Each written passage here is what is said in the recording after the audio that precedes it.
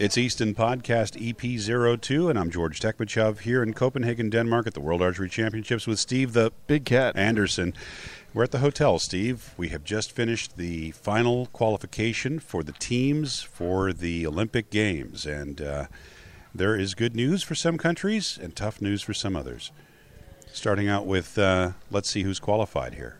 Yeah, on the recurve women's side, we have Brazil, China, Colombia, Georgia, India, Japan, and Korea, along with Mexico, Russia. Now, those are the teams, those are the countries that have qualified three. All three slots. After that, now here are the ones that qualified today with the results. With a single person, or, in the case of some of these countries, by finishing in the top 8 individually.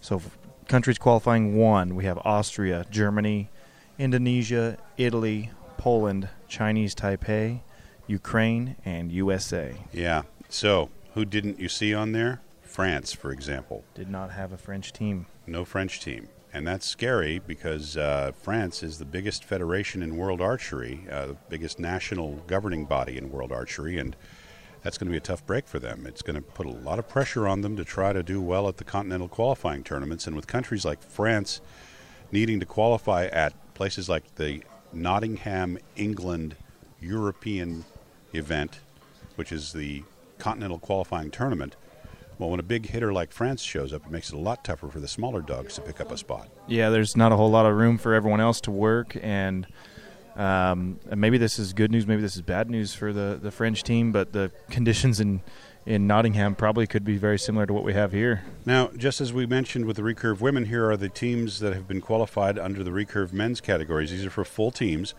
We've got Australia. Now, Brazil is automatically in because they're the host of the next Olympic Games. I think it's important to mention that. People's Republic of China.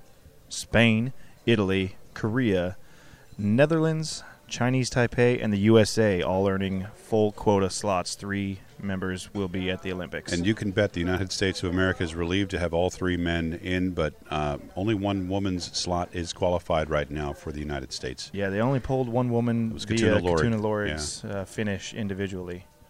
However, it may not be Katuna who earns that slot. We need to clarify that. She earned the 1 quota for the U.S., but does not guarantee her a place in the Olympics. Crispin Duenas earned a spot for Canada, so Canada has 1 slot.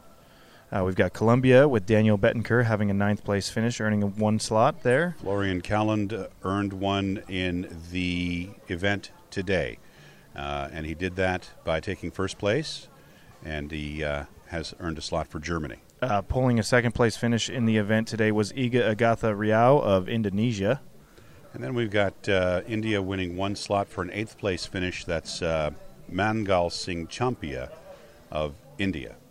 Takaharu Furukawa of Japan, he's going to be shooting for bronze tomorrow, and he pulled their 1 quota spot for the country. Yeah, because all he had to do was finish in the top 8, and Takaharu was able to make it all the way to the bronze medal final, which is going to be shot this weekend. So we don't know what his final place is, but he's the only guy besides Elias Malave of Venezuela who is still in the competition. The other person besides Elias Malave of Venezuela who has won a slot for his country is the 2008 Olympic champion. Yeah, Victor Rubin of Ukraine. He came in with a 9th place finish as well, so he made it to the round of 16 and got that slot for Ukraine. Solid. And so that's the status for the countries that have been vying to make it to the Olympic Games. Again, with the men, just as with the women, no France.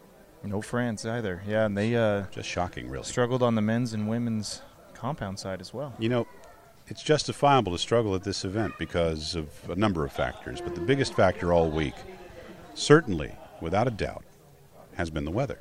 Yeah, the wind you can't train for. All it can do is beat you down, and you hope to bring your best stuff in it, but you really, I don't know anyone who sees 30-mile-an-hour wind and goes, this is perfect time to train.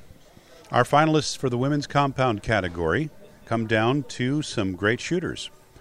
And shooting for the gold medal, it's going to be Crystal Galvin of the United States of America and her opponent, Kim Yun-hee of Korea. Surprisingly, but not surprisingly, for the finals, it's Sarah Lopez who will be facing Maria Vinogradova of the Russian Federation for the bronze medal final.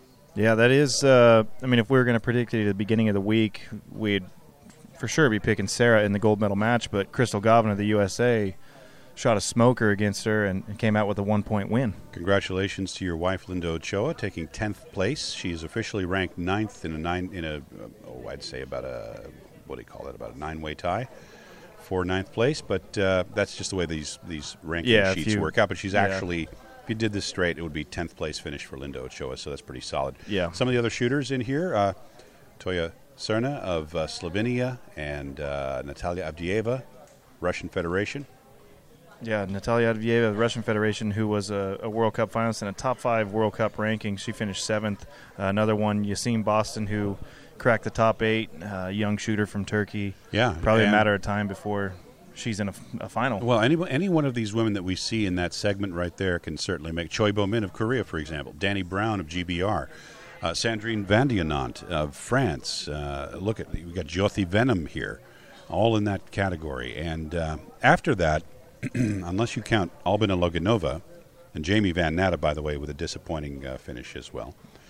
17th, which is tied like 20 ways. But, Jamie had a tough tournament because she's completely a back tension shooter, and this weather did not lend itself well to that kind of thing. Jamie's another one of those that had a bye, came in, got beat her first time in. Yeah, she had one of the higher scores, but just wasn't good enough to win in the head-to-head match. Not in that weather.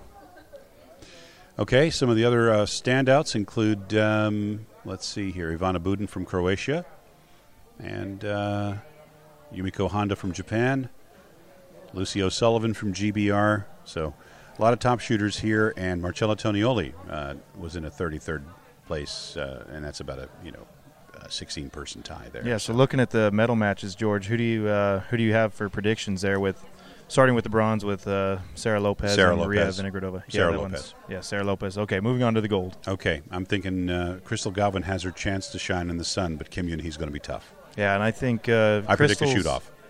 I wouldn't be surprised to see that. Crystal has had the right attitude all week. I think she's just kind of been rolling through this how she needs to, very workmanlike, and I think Crystal's gonna walk away with this one. Okay, we've got the compound men's results in front of us right now. First, let's look at who didn't make the finals. Yeah, starting at the bottom, we have Braden Galantine. Yeah, US not shooter. At the bottom, mind you. He's 17th. Yeah, let's clarify there. Yeah, Braden out in the round of 32, the 116th round, along with some other standouts. Peter Elzinga, Martin Dansbo. Yeah, it was tough conditions out there, and a lot of guys went out that round. Yeah, Ruben Blandal, Mike Schlusser. Yeah, Mike went out in the round of 16 against Stefan Hansen, who we're going to see in the gold medal match. So you're gonna have to forgive me for saying this. This is an unlikely group of finalists making it to the gold medal match. Who are these guys? The top 8 is not a lot of what I would call the usual suspects, but they're all very talented shooters, so I'm not surprised to see them there. I am surprised to see a lot of people not there. All right, so our bronze medal contenders are Stefan Hansen of Denmark and Adam Ravenscroft of GBR. Actually, we've got this. They've got it mixed up. Our bronze medal is going to be between Adam Ravenscroft and Camilo Cardona. Gotcha. Colombia. Good call. So, yeah, they have the results summary. We got some results summary screwed up a little bit. Okay, that leaves it to Rajat Chauhan of India and Stefan Hansen of Denmark for the gold medal final. I'm putting my money on Stefan Hansen. The way he's been shooting, you really can't. Calm crowd. Yeah, and with Rajat in his first final, and being from India, he's going to have a lot of attention on him. We've seen some of the way the Indian media can handle their athletes, and let's hope he gives his best performance. No, at times they're very harsh. We've seen it with Deepika Kumari and some of the things in her past when they felt she underperformed. But regardless, for Rajat, I think being in the gold medal final is a huge accomplishment. You may ask yourself, where's Rio Wild in all of this? And we're going to dedicate a separate discussion on that subject later. But suffice it to say that Rio, having signed a scorecard with an incorrect total, was essentially cut from the competition because of losing 100 points on his scorecard. Yeah, it was a tragic situation for everybody involved, particularly Rio. The American team, of course, because of that, was dropped out of the cut. We're not going to ascribe blame here or any of that stuff. It's part of the sport, though, to make sure that your score is correct, and we'll just leave it at that for now. We'll have more to say about that maybe next week in a separate discussion. Okay, so that's it for the compound men. Any other thoughts on the conditions that were faced by the compound men this week? Pretty healthy wind out there, George. It was tough for a lot of shooters. I know a lot of there was rain and hail falling at one point.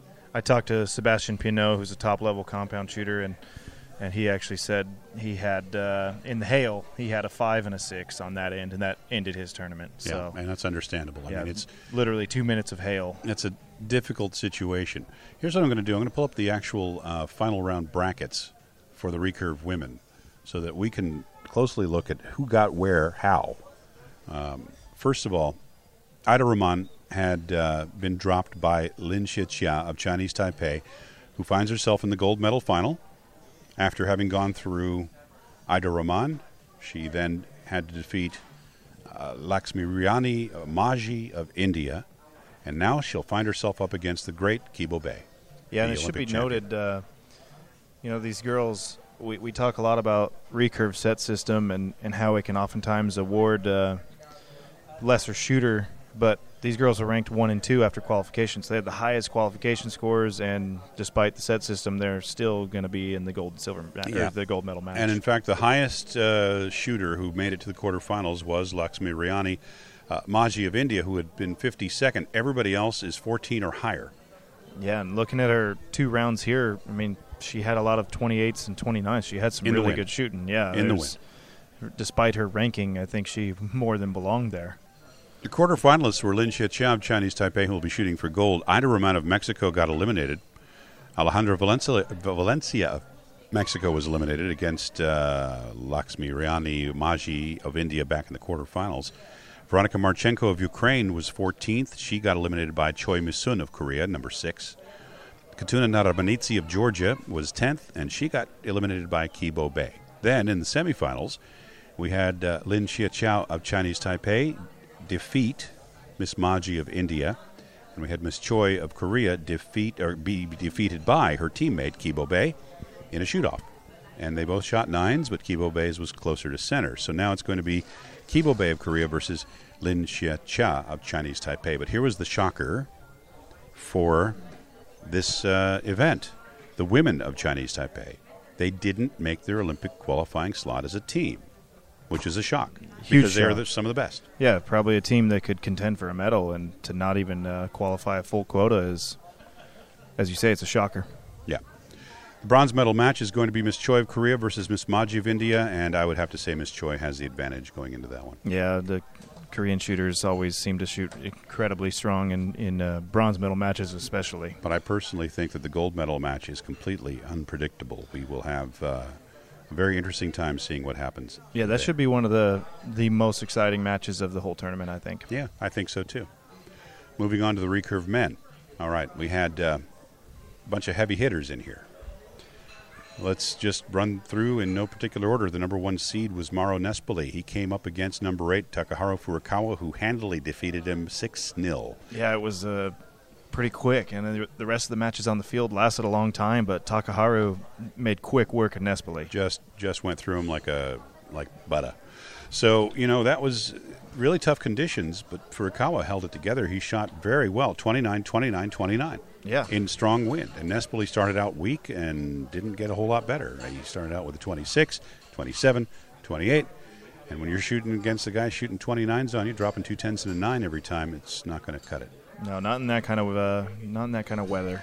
Now, Marcos de Almeida of Brazil, the young guy from Brazil who's already pretty much assured representing his home country at the Games in Rio next year, came up against Rick van der Ven and came up a bit short. Rick took him out 7-3, so Marcus didn't just roll over. It wasn't a 6 blank like the match we just talked about. It was 7-3, so Marcus put up a fight. Yeah, it's good to see Marcus shooting well after a really, really rough start to his season.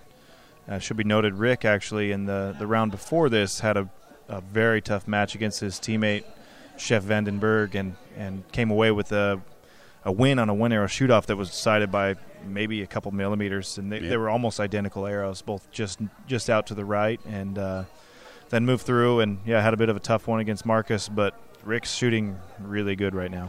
Elias Malave of Venezuela was ranked 51st, and he found himself up against 59th ranked Mangal Singh Champia of India. And at the end of that one, it was a 6-4 victory for Mr. Malave. And then Brady Ellison had to take on Kim Woo-jin. Yeah, and they had a close match. Brady had it at 4-4, and then he dropped to 25. Yeah, he had one bad arrow where he said he fired it and it hit right behind the pin. It was a 6 out to the left, meaning didn't move in the wind as he thought it would. Maybe the wind had just died at that very moment or whatever it was. But, yeah, it was a tough way for him to go because he was throwing down 10s when he needed to, shooting pretty strong. The thing is, Kim Woo-jin was not unstoppable in this match. Brady could have definitely hung with him because they both started out with 28s. Then Brady shot at 26 when Kim shot at 28. Now it's set play, so now you've got 2 set points in favor of Kim. Next end, it's a tie, 24-24. Now 24 is weak, even in the wind. For these guys at this level, 24 is not their best, right? Yeah. Because these other guys who are shooting at the same time are shooting 30s, 28s, 26s. This is at the same time. Yeah. So I think maybe these two both had, a little nerves. They're two of the better shooters on the field, obviously. Kim Woo-jin looks over at Brady Ellison and goes, "Oh my goodness, I'm shooting against Brady Ellison." And in the quarterfinals, they go, "Wow, this guy's good. Hey, wow, this guy's good." But in the end, Brady finished with a 25. Kim shot at 27. That was all she wrote. And then Kim went on to defeat Mr. Malave in the semifinals, setting us up for a final round after the revenge of London 2012. Because back in London 2012, Takaharu Furukawa defeated Rick van der Ven in the semifinal to move on to the gold medal match, where he was eventually won the silver medal against Oh Jin-hyuk of Korea, while van der Ven lost to the archer from China, Dai Zhazhang. And that stings. 4th place stings. Yeah. And so Rick came back at this event, shot the semifinal match, defeated his friend, my friend, Takaharu Furukawa, and now finds himself in the gold medal final, and he's going to be the crowd favorite because he's the closest thing to somebody from Scandinavia that we're going to find around here. Yeah, Rick reversed the fixture against Takaharu, shooting against Kim Woo-jin. I'll say that Rick yesterday, I watched both these guys real close. Rick was shooting stronger, but I will say that I think Kim Woo-jin wasn't on top of his game. He was on the low end of his range, and if he has his best stuff tomorrow and Rick has his best stuff tomorrow, it's going to be fireworks. I'm predicting a blowout in favor of Kim Woo-jin. And for the bronze medal, I'm predicting a blowout in favor of Takaharu Furukawa. Agreed there. Okay. So, bold words, right? But here we go. So, just to wrap up, let's look at what it's been like and where we're headed. What it's been like. It has been winter in Scandinavia. Yeah, absolutely. This is...